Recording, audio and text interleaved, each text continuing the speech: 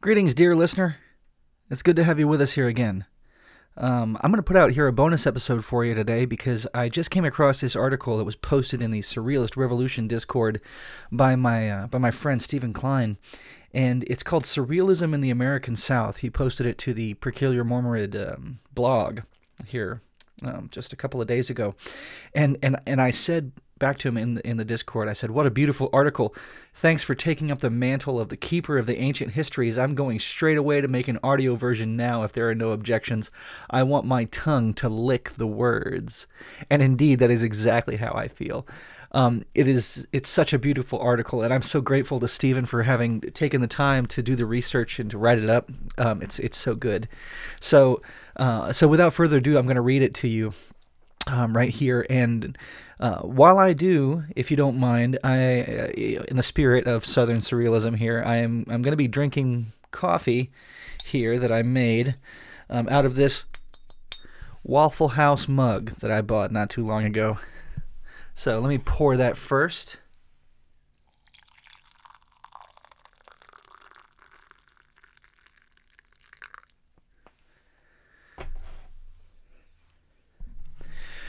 All right.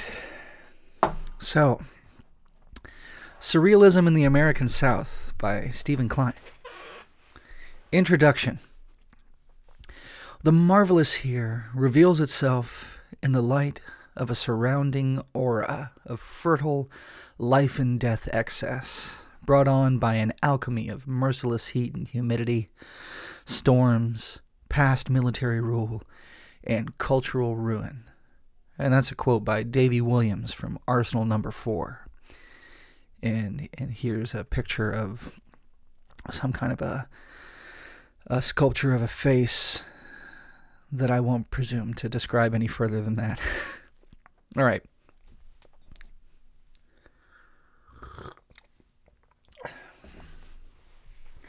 The American South is a weird place, filled to the brim with weird people. Yes, it's a veritable cornucopia of oddballs and creative mania down here. Ask anyone. We are the punchline of every non-Southerner's joke. We are America's archetypal uneducated yokel, the scapegoat for various societal ills. And we love it. Oh, yes, we do. We just love playing it up. Just love playing the clown at all the parties, y'all. We've got a healthy, and sometimes not quite so healthy, disrespect for authority, for the pretensions of the rich and the overeducated. Our humor is absurd and dumb and goofy, and it's chock full of lame puns. We have a dark and gruesome side to us, too. A history filled with racism and slavery and indigenous genocide. Yet, we've had more than our fair share of rebellious, revolutionary moments here. As well, slave rebellions in Savannah, the Maroons of the Great Dismal Swamp, a long history of labor struggle, among other things.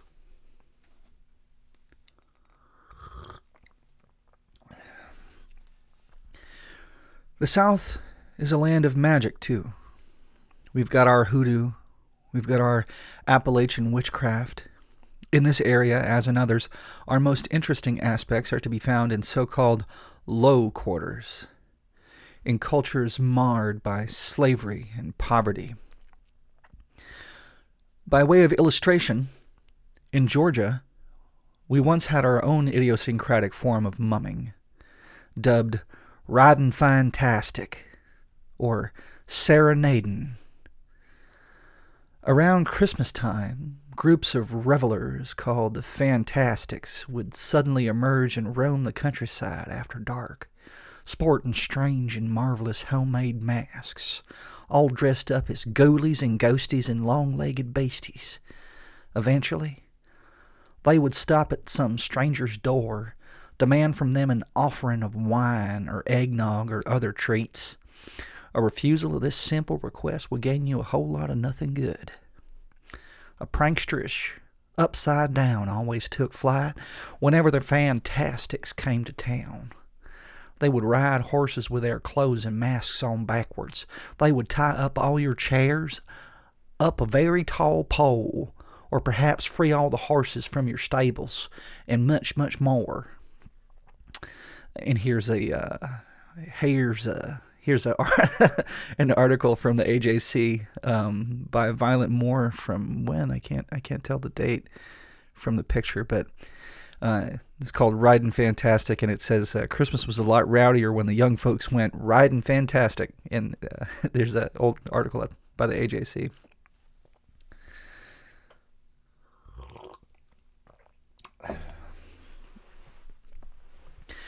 The world of the South is a world which is painfully vibrant, hot, and humid. Sweat consumes us all. At a certain temperature, our minds will simply cease to function. In the dreaded depths of summer, we all become deranged madmen. Yes, it is quite a delirious air that we breathe here, an air filled with constant overgenerous outpourings of death, sex, and birth. To live in the South is to live among excess, as Davy Williams pointed out. Nature has lost all control among us. She is sex-mad. She is cruel and violent. And living inside her as we do, we become infected by her madness. And so we wish to fuck, to fight, to rip blindly at some animal's red flesh, to dive deep into darkest swamp. Under this blazing, cruel sun, we all lose ourselves. We wish, inexplicably, suddenly, to be the alligator.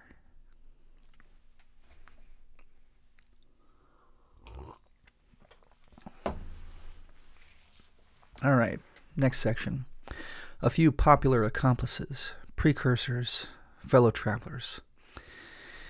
And here is an image from the game Resident Evil 7 with the caption, "A mad killer redneck surrealist assemblage," and it looks like a bunch of horse legs that are all tied together in a strange configuration at what looks like maybe the opening of a tunnel, looking out from the tunnel onto the trees, and it looks like some strange sort of like a eternal sun symbol or something with the horse legs. Okay. The marvelous is strange fungus. A fungus which thrives best only on the very edges of mainstream life. It procreates in forgotten alleyways. It spreads like kudzu among society's worthless spaces. Or, at the very least, it is given more space in which to grow there, to individualize, to nurse and feed its own eccentric singularity. We see society's fear towards the unchecked worthless in films such as Texas Chainsaw Massacre and Deliverance, or more recently in a game such as Resident Evil 7. That old backwoods archetype of the mad killer redneck, that dirty devil containing motivations completely beyond the pale, completely beyond all rational understanding. And more recently, perhaps, we see it in that most lovable internet meme, Florida Man. Dadaist king of all nonsensical crimes. Those people exist, undoubtedly, and all those tropes fill me with amusement and, well, perhaps even just a tiny bit of pride. But if you like those ones, kiddo, well, how about a few of these other nutters over here then, too, eh? Well, how about it? Will y'all let me be your tour guide? And here are some pictures from Passaquan. Saint Aom, I'm not sure if I'm pronouncing that right, creator of Passaquan. A man who seems almost too perfect to be real. Did we surrealists dream of him? Is he Tall Tale? Is he Paul Bunyan? Saint Aom was a man who moonlighted as a fortune teller, as male prostitute, as drag queen. He was a man who ran a gambling parlor, trained dogs and snakes to guard his home, and danced naked at the top of the Empire State Building. Most importantly of all, he was the man contacted by 3 tall and pointy-haired Passacoyan entities from the future and told to build for them a colorful, marvelous Xanadu in the backwoods of Georgia, in the middle of absolutely nowhere. And so he did. When one first stumbles onto Passaquan, one feels utterly overwhelmed. All those bright colors, all those intricate solar patterns, all those strange figures and towering heads, all those very prominent genitals. It invades one's senses. It rewires them. One pinches oneself. Are we actually seeing this? Can something so marvelous as this really exist? Echoes of pre-Columbian Mexico, indigenous art, and the lost continent of Mu can be traced. Yet Passaquan remains its own wholly singular entity, the true meaning of absolute divergence. I've been to downtown Buena Vista, Georgia. I've looked around, and it is so small, so unremarkable that it hardly leaves a trace in one's mind. Yet St. Elm somehow flourished in this environment, somehow created in this land his own personal Xanadu. Nothing really accounts for this aberration, not really. And so we realize abruptly that our world, that our seemingly predictable world, is a complete and utter black box. Because without rhyme or reason, some unsummoned Passacoyan may appear. Without warning, a utopia may suddenly materialize right before our unbelieving eyes in some mundane spot of nowhere, in a place that we all least expect. And here's an image of Passaquan again. This is looks like some kind of wall, maybe at the top of a tower, in some kind of half-moon parapet, kind of poking out from the wall.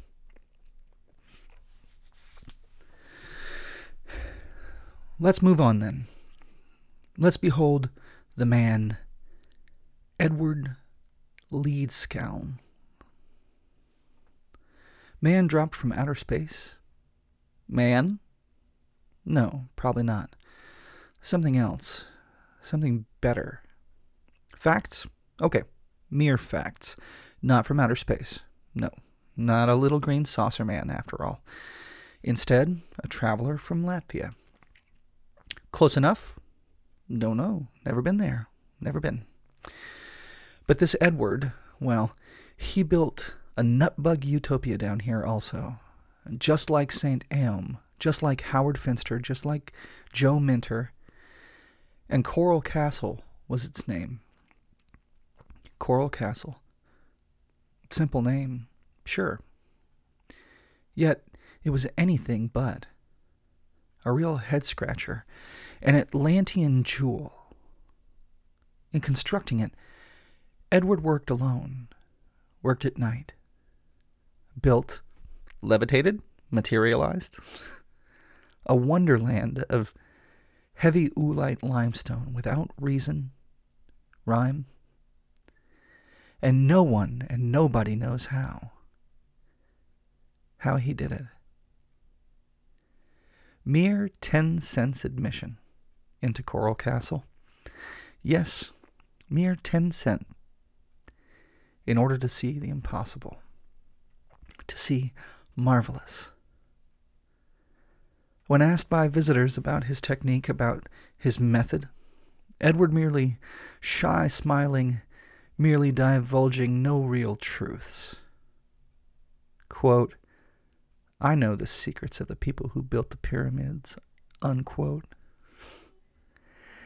That is all he ever said. All he ever hinted at. Edward studied magnetism, it seems. Wrote one incomprehensible book on magnetism, too. Is that a piece to his puzzle? And what else did he study? What else? Alpha Centaurian, Anthropotechnics. Don't know. I don't know. And he's dead now. He's well gone. Or perhaps merely magnetized towards some mermaid's newest dreaming. Miami knows, but she won't be a-tellin'. And here's some pictures of what of some paintings that look like some like strange gray alien seeming people. There's a gray alien sort of woman with black hair in a blue blouse, cradling a what looks like a baby gray alien, and surrounding her are these little praying mantises against a white background. And then there's a picture of a man in a purple room, naked, facing what looks like a glowing white stone, like reflecting against the purple floor, and he's like gesturing towards it with his arm down and his palm up, and this praying mantis is looking at him with what looks like some kind of a white halo, and sort of one arm bent up.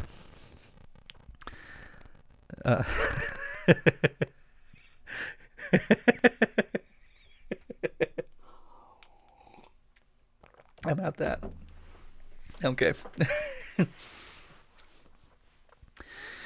Dropped from outer space? Edward Leedskaln? Perhaps not. No. Perhaps there I was mistaken. But we do have one such a figure, dear reader. A painter who, in fact, was dropped down from just such a high place.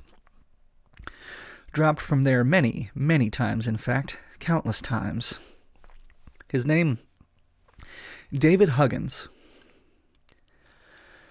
Born in 1959, then raised in rural Paulding County, Georgia. Paulding County, which happens to be my own small, insignificant, super mundane place of origin. And here I am going to interject that I also spent the early years of my life in Paulding County.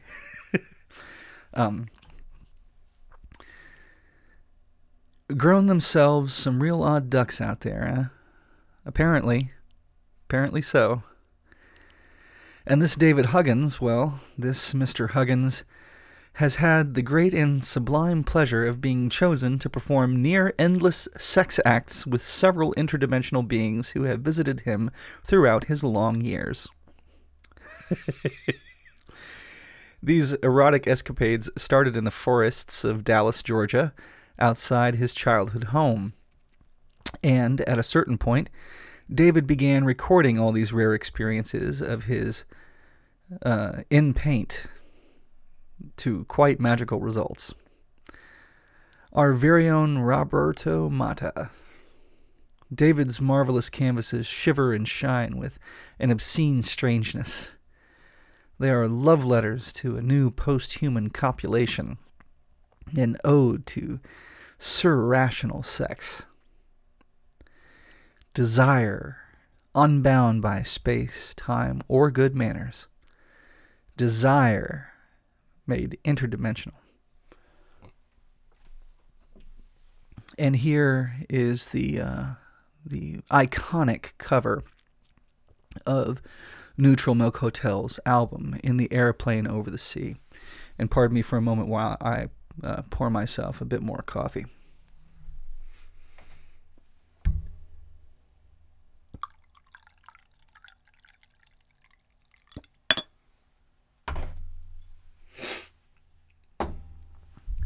I should say before I read this, that band's real special to me. I've seen members of the band a couple of times, but I remember this last they had a concert that was their last concert.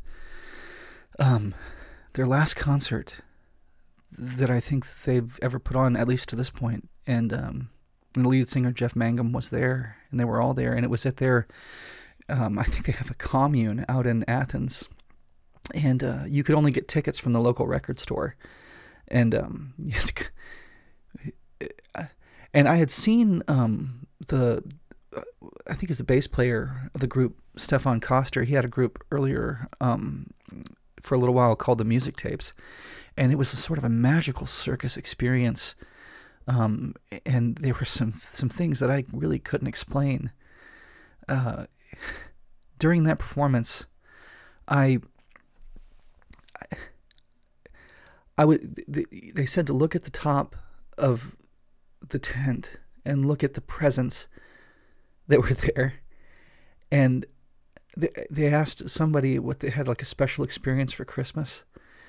And I remember when I was a young child and living in Dallas, Georgia, actually, and it was one Christmas where my parents couldn't afford presents, and they went and got some presents from charity, and one of them was a toy train set.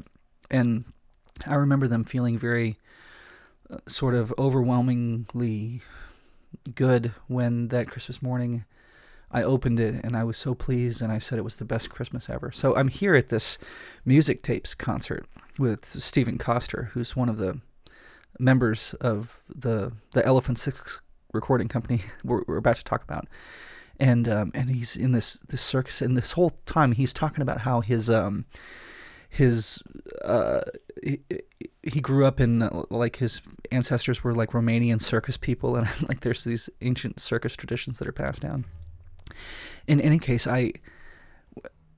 they asked who had like a touching Christmas experience, and what was it like a present that you got that was like overwhelming to you. And I raised my hand, and I went up to the front, and I said, and before I said anything, they had brought those presents down from the top of the circus tent, and they had brought them to the front, and they were sitting there, and they had opened the presents, and they were tapes, and they had opened up the tape, and they had put it into a dictaphone, and they were waiting to hit play before I said what my answer was. And I said my answer was a toy train set. And they hit play on the dictaphone right after I said it, and they had someone from the group saying toy train set, and I had no idea how they did it. It was like I'm sure there was some kind of trick, but it was an amazing experience. And so later on, I'm at this last Neutral Milk Hotel concert, and as the concert's wrapping up and they're sort of walking off, I see Stefan Koster, and Stefan or Steven, I can't remember. I think it's Stefan, but I find him, and I say, "Hey, I was at the show and this happened to me, and how did you do it?" And he said something to the effect of like, everything's imaginary and the whole world is dreaming life into existence, or something like that. It was some crazy like answer like that. and it sticks with me to this day. But anyway, I'm sorry to interrupt Steven's article, but because he's about to talk about Neutral Milk Hotel, I just wanted to relay like my own personal experience with that group and some of its members, because it really was marvelous, to say the least. Okay, so anyway, we're back in the article, and we're here with Neutral Milk Hotel, with an image of the cover, which, for those of you who aren't familiar, is a background of the ocean with some ships on it, and a woman in a red dress with her hand up, and it's made of stars, and her head, instead of being a head, is some kind of a drum. And there's a small boy looking at her from below, and he's got a star on his shirt, which is sort of green stripes, horizontal stripes, and his arms up. And there are a few people swimming in the water. Okay, back to the article. In the 1990s, a very peculiar collective egregore haunted the southern states of Louisiana and Georgia. It was called the Elephant Six Recording Company, and at its core or at least at its most surrealist core, there was a man, or was he, called Jeff Mangum. In those days, Jeff was a somnambulist thing, a man of night terrors and waking dreams.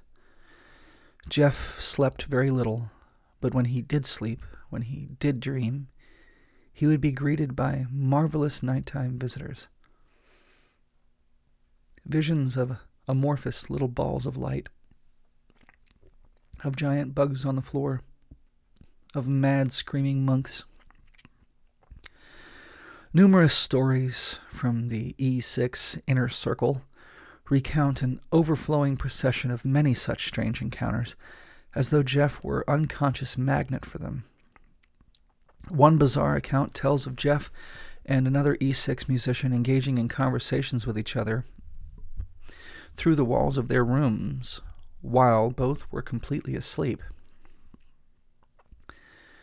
Surrealist books, pataphysical books, Gérard de Nerval, René Duhamel, these surrealist favorites all made the rounds too, influencing members of the collective to various degrees. In interviews, the surrealist movement is mentioned as one of the primary models for the formation of Elephant Six. Some bands, like Of Montreal, have even made overt references. Classics such as Story of the Eye, Les Chants de Maldoror, and Paul Éluard.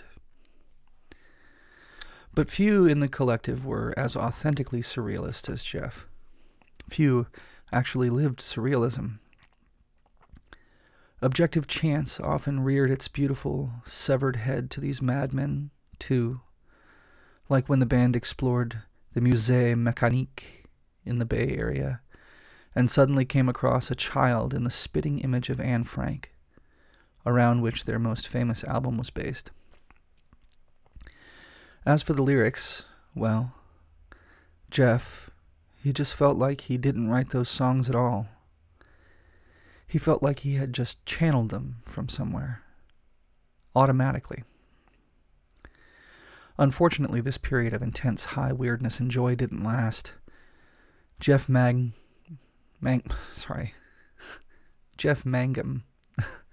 soon suffered an inner crisis and left the band, left the music scene, left the still young Elephant Six collective.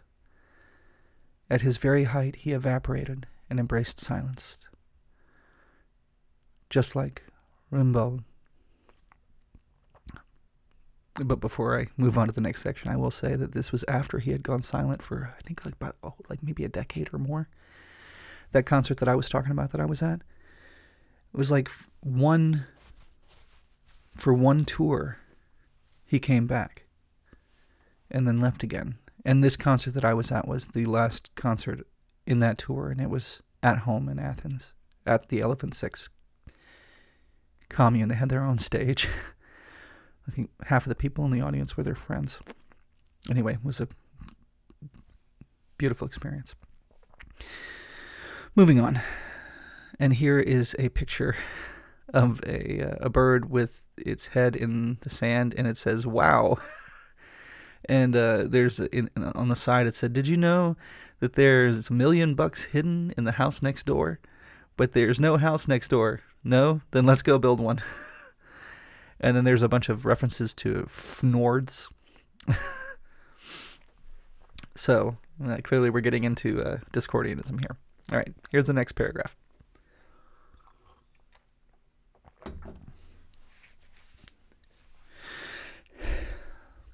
Time for a brief side squirm through Discordianism?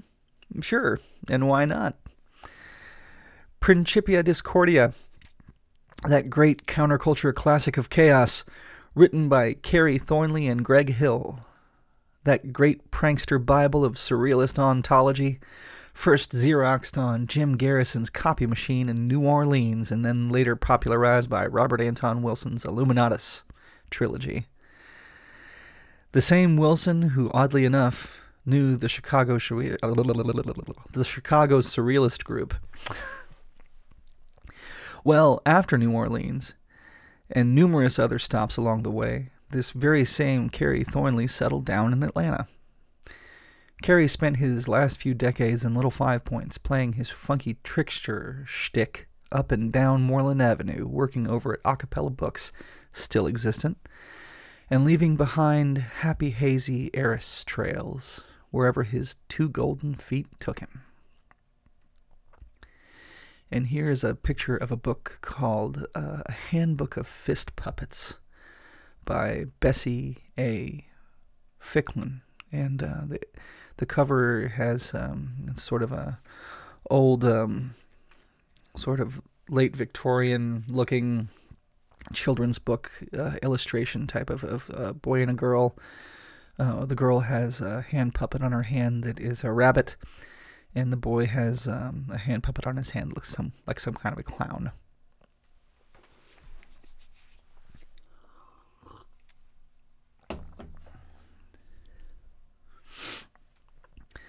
Bessie Ficklin? Definitely. Virtually unknown in Georgia, and yet a fellow surrealist undertaker friend of mine found her. He dug her up from the word vaults, dusted her off, and then, naturally, she began to molt. Before very eye, began to speak. What was found there? Underneath time's thick-hidden vast petticoat, an authority on hand puppets was found, yes, but, more importantly for us, an authority on dream, and on dream poetry was found there. In Savannah, Bessie collected all instances of dream poetry that she could, and then studied these strange shards, these little gifts left behind by her underselves, by the goblins of her unconscious. She even formed a small local poetry circle to study the phenomena. An early surrealist group of sorts? Perhaps. And here is a picture of a cartoon of a small cat sitting on a small stool, playing piano keys that are the teeth of a dog's mouth, and the dog's mouth is sort of opened up, and it's sort of inside. You would see the piano strings, you see the dog's tongue, and this looks like it's in an alleyway with sort of a street and a brick background in it. The caption says, "Scene from Tex Avery's Bad Luck Blackie." Pretty funny, aren't we? Pretty funny. Tex Avery, Walt Kelly, George Harriman. Our list goes on and on and on. And this humor, well, it stretches. It stretches us. And all of our small, sad, rationalist heads. It shows reality's true lack of boundaries. Under the guise of a harmless child's joke, a hide in plain sight of our very own surrealist ideal of freedom. Isn't it? Quite clever, quite unexpected, quite delightful. That's our sublime, more than real, sitting over there, isn't it? Parading obscenely before a billion lazy, eager eyes. On some unremarkable Saturday morning, those unending cartoon blocks, those trashy newspaper funnies, there at the bottom of the deranged fishbowl of culture, it can still be found. The delirious octopi of truest marvelous. Those couch potatoes, those cartoon kids, future revolutionaries all. Future Molotov-throwing bug bunny wabbits. Future anvil throwers. Future flatteners of tedious cops and tiresome oldies. And all of this going on right underneath the unsuspecting parental nose, too. Going on right underneath each and every snot-filled, molasses-filling bourgeois crust nose. But this isn't just something that the South does only. No, of course not. Wouldn't think it. It's everywhere, actually. The laugh virus is everywhere. O sublime revolutionary chuckleworm, thy spreadeth thyself so far. Yes, I believe in the countless Robespierres of the giggle a-growing hiding inside of this grey and miserablest world. Under every rock and tree shall ye find them, under every blade of suburbanite grass, with the pun slingshots ready, ready to strike, to wound, to maim with savage giggle. Yes, within every sunken continent, within every cocooning lost moon, it's the funnies a-gathering, it's the tunes. In every language, on every shore, Bugs Bunnyism, eternal contagion, pogoitis, unspeakable danger, and yet, all that being as it is, as universal as it is, well, but we do it damn well down here, though, now, don't we? We do it damn well. And sorry, I misspoke. Bug Bunnyism, not Bugs Bunnyism, if it matters.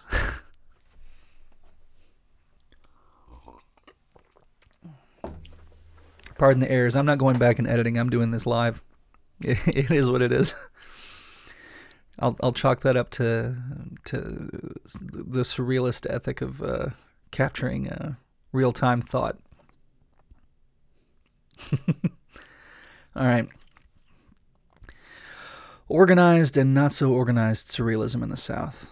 And here is a photograph of what looks like it's a black and white photograph of what looks like a hooded figure in behind a wrought iron fence, and behind the hooded figure is what looks like a mausoleum, perhaps. It looks like they might be in a graveyard. But the figure doesn't have a face. The face is just a white circle.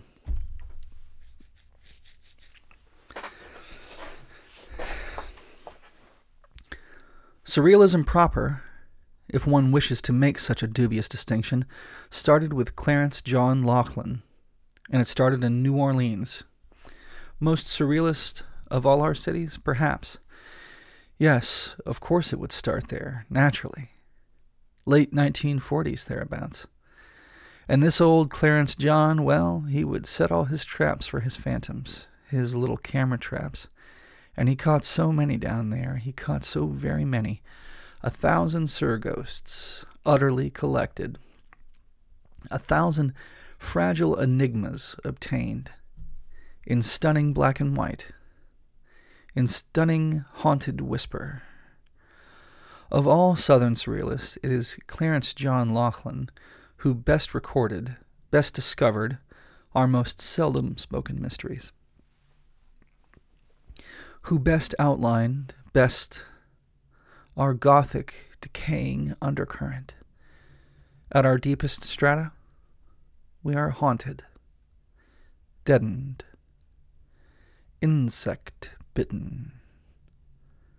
Clarence swam in that black, decadent fluid of our past, of our future. Clarence communed with the South's shadows. He ensnared time. He reversed it. He put it on display. A photographer outside of time. And perhaps, he was able to photograph, to enchain his own ghost once, too. Perhaps. Yes, and maybe that lost photo lays at the bottom of some dusty, forgotten drawer in Louisiana, awaiting our true arrival. A strange, grayscale shadow Clarence, wearing hyson-obscured celluloid eyes, frozen forever inside self-imposed rectangular boundary lines, eyes staring out at us, staring out on our desolate, disintegrating world, an ever-observing sentinel on the back-forward flows of time. In trademark Sibyllic silence, from cold, cruel vantage point of deeper, distant elsewheres, yes, perhaps he gazes still. Perhaps he speaks in tongues, perhaps he conjures prophecies, but we will never really know his mind. Do you think? We shall never truly know him. He is far too crystalline, far too of translucent for that. The enigma which he hunted year after years slowly devoured him, slowly became him, inch by inch, photograph by photograph. Where Clarence stands, we see nothing. Nothing, that is, except for a muffled, hidden scream. An aperture without organ.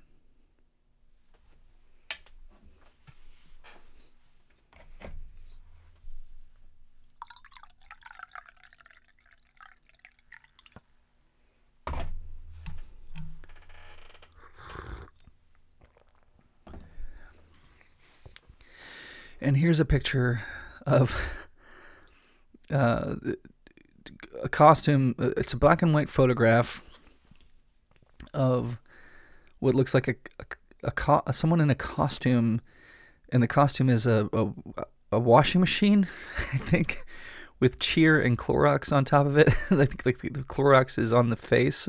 The washing machine is like the midsection. And it's Cheer detergent right there. And then the other person is in a costume that is an open refrigerator, and they both look like they're made of paper. Okay. And then we skip ahead a bit, folks. And then jump in our big fancy time machine, and we strap ourselves in, and we go whoosh. And then here we are, the 1970s. In a little old place called Tuscaloosa, Alabama, where several hushed whispers have recently been overheard. In dusty back alleyways, in half-empty parking lots after Sunday school, strange tales of a new beast a-stirring. Kind of as yet undocumented cryptid, perhaps, slowly waking up. Slowly stretching long dinosaur legs, yawning wide. The beast's name? Rowdalunus. Rowdalunus? I think I'm saying that right. I hope so. A freewheeling artistic collective, or perhaps a traveling circus, inspired by pataphysics, Dada, and Surrealism in the 1970s, Alabama. Its activities varied, unpredictable. One thing is quite certain. Tuscaloosa, it didn't know what hit him. A marching vegetable band suddenly appears alongside a wholesome homecoming parade, completely shocking Ma and especially Pa. And then, on another year, appliances. A dancing fridge man cavorts with a singing washing machine thing. And everywhere, good upstanding Christian folks are being ear assaulted by the most unwholesome and satanic music that they have ever heard. Poor Ma, poor Pa, poor Sally Mae. One Rowdalunus member, the pantsless Reverend Fred Lane, gets famous writing 6 songs about cutting people with knives, or about devilish men with ears that fold back, or most shocking of all, about sinister French toast man driving in shadowy French toast van. Behind those dark and pointy sunglasses of his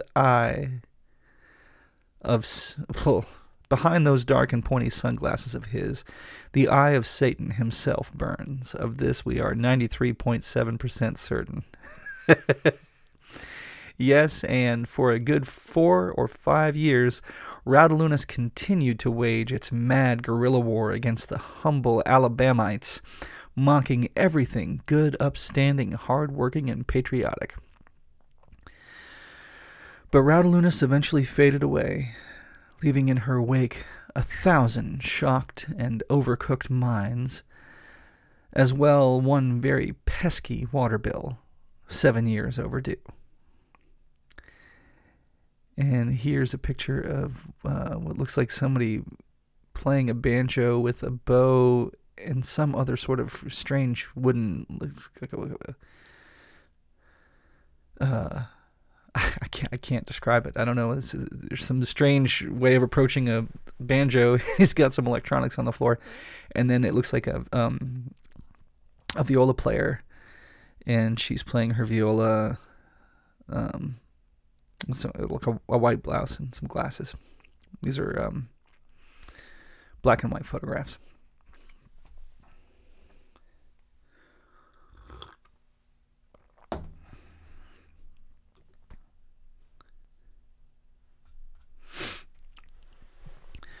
From within the madcap trickster belly of this strange Rowdelunas anathor, a new formation soon was birthed, all bloody red and wailing.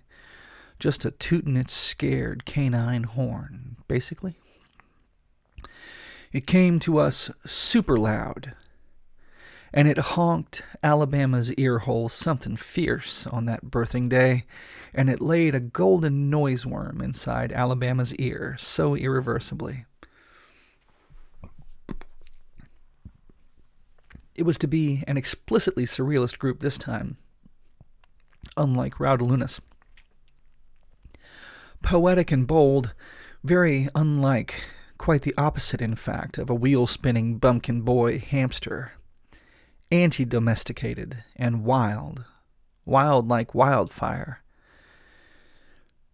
The very first truly surrealist group of the American South. Glass Veal. LaDonna Smith, Janice Hathaway, Davy Williams, Mitchell Cashin, Johnny Williams, and Thomas Faulkner sat at its core.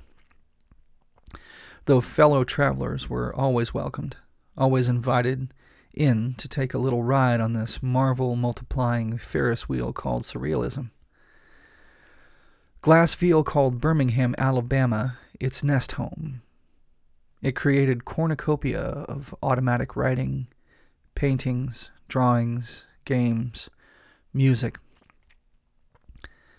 One of its primary dreams, to take surrealist experimentation further into the domain of the sonic, to massage the ear with the marvelous, to explore pure psychic automatism via a vessel of weightless sound, playing together as communicating vessels, without score, form, or discussion, giving the unconscious mind allowance to speak, to scream its own songs through the medium of their welcoming bodies. These experiments were released through their label, Transmusic, and publications of automatic writing and other all-purpose madness drip-drizzled onto a few papery bookstuffs, too. Bookstuffs containing such fabulous names as Beef Sphinx and Divining Tongue. Members traveled far and wide, meeting distant Sur folk whenever and wherever possible, forming several alliances, friendships, and aquatic symbiotic relationships, influencing and being influenced in turn. Still active today? Yes, ever active. Active like a volcano. Active like an earthquake. Remaining today as an iron-turtled beacon, as an improvising collie dove's pirate radio. A signal, yes, a whisper, towards the any-all southern Sur peoples still left in this rabid, this underwormed land. Quote, just hand that unsung unconscious, I untuned and tweak guitar. Little fruit fly, just see what kind of a beautiful new hole is bound to open up beneath your feathered feet. I'll say that one more time. Just hand that unsung unconscious, I untuned antique guitar, little fruit fly.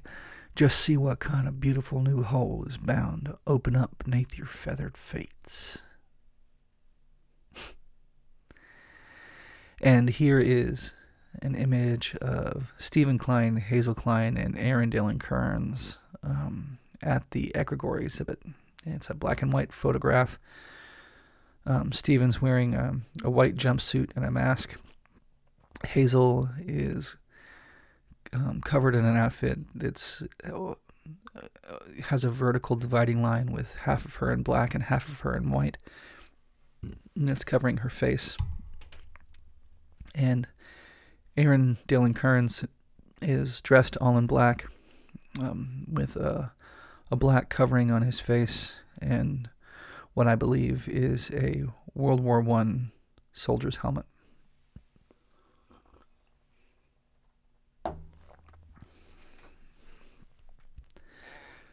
Time for a jump forward, O Earl. Time for a punch up on the up chord inside of our fancy fresh time machine vehicular.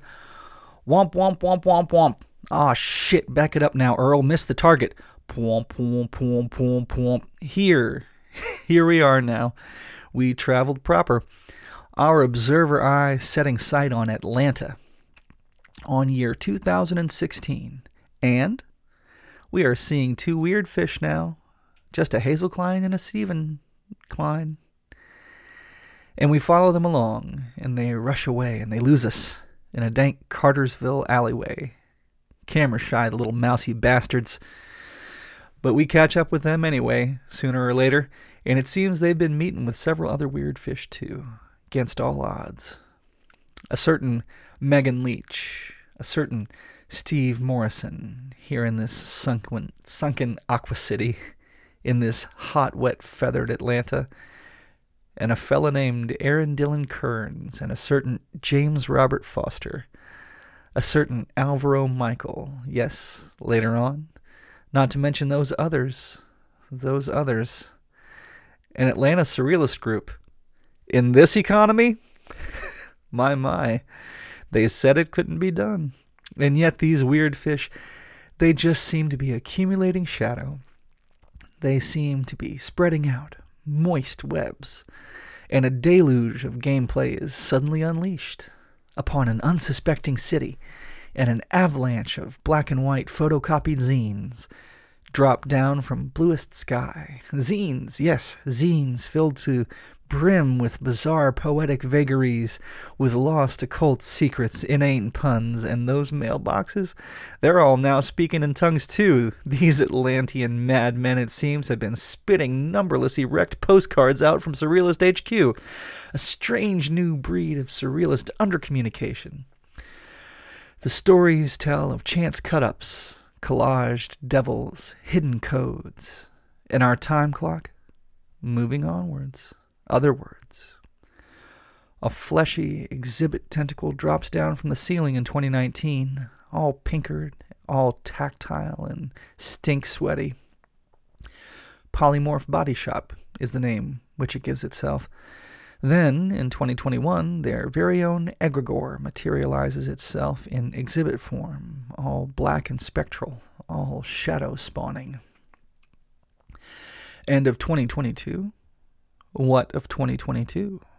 Why, a cavernous, extra-dimensional clown carnival is unfurled across town in that year, spreading firm insurrectionist streams. Yep, that Atlantean dice just keeps on a-rollin'. Oh, but where will it end up?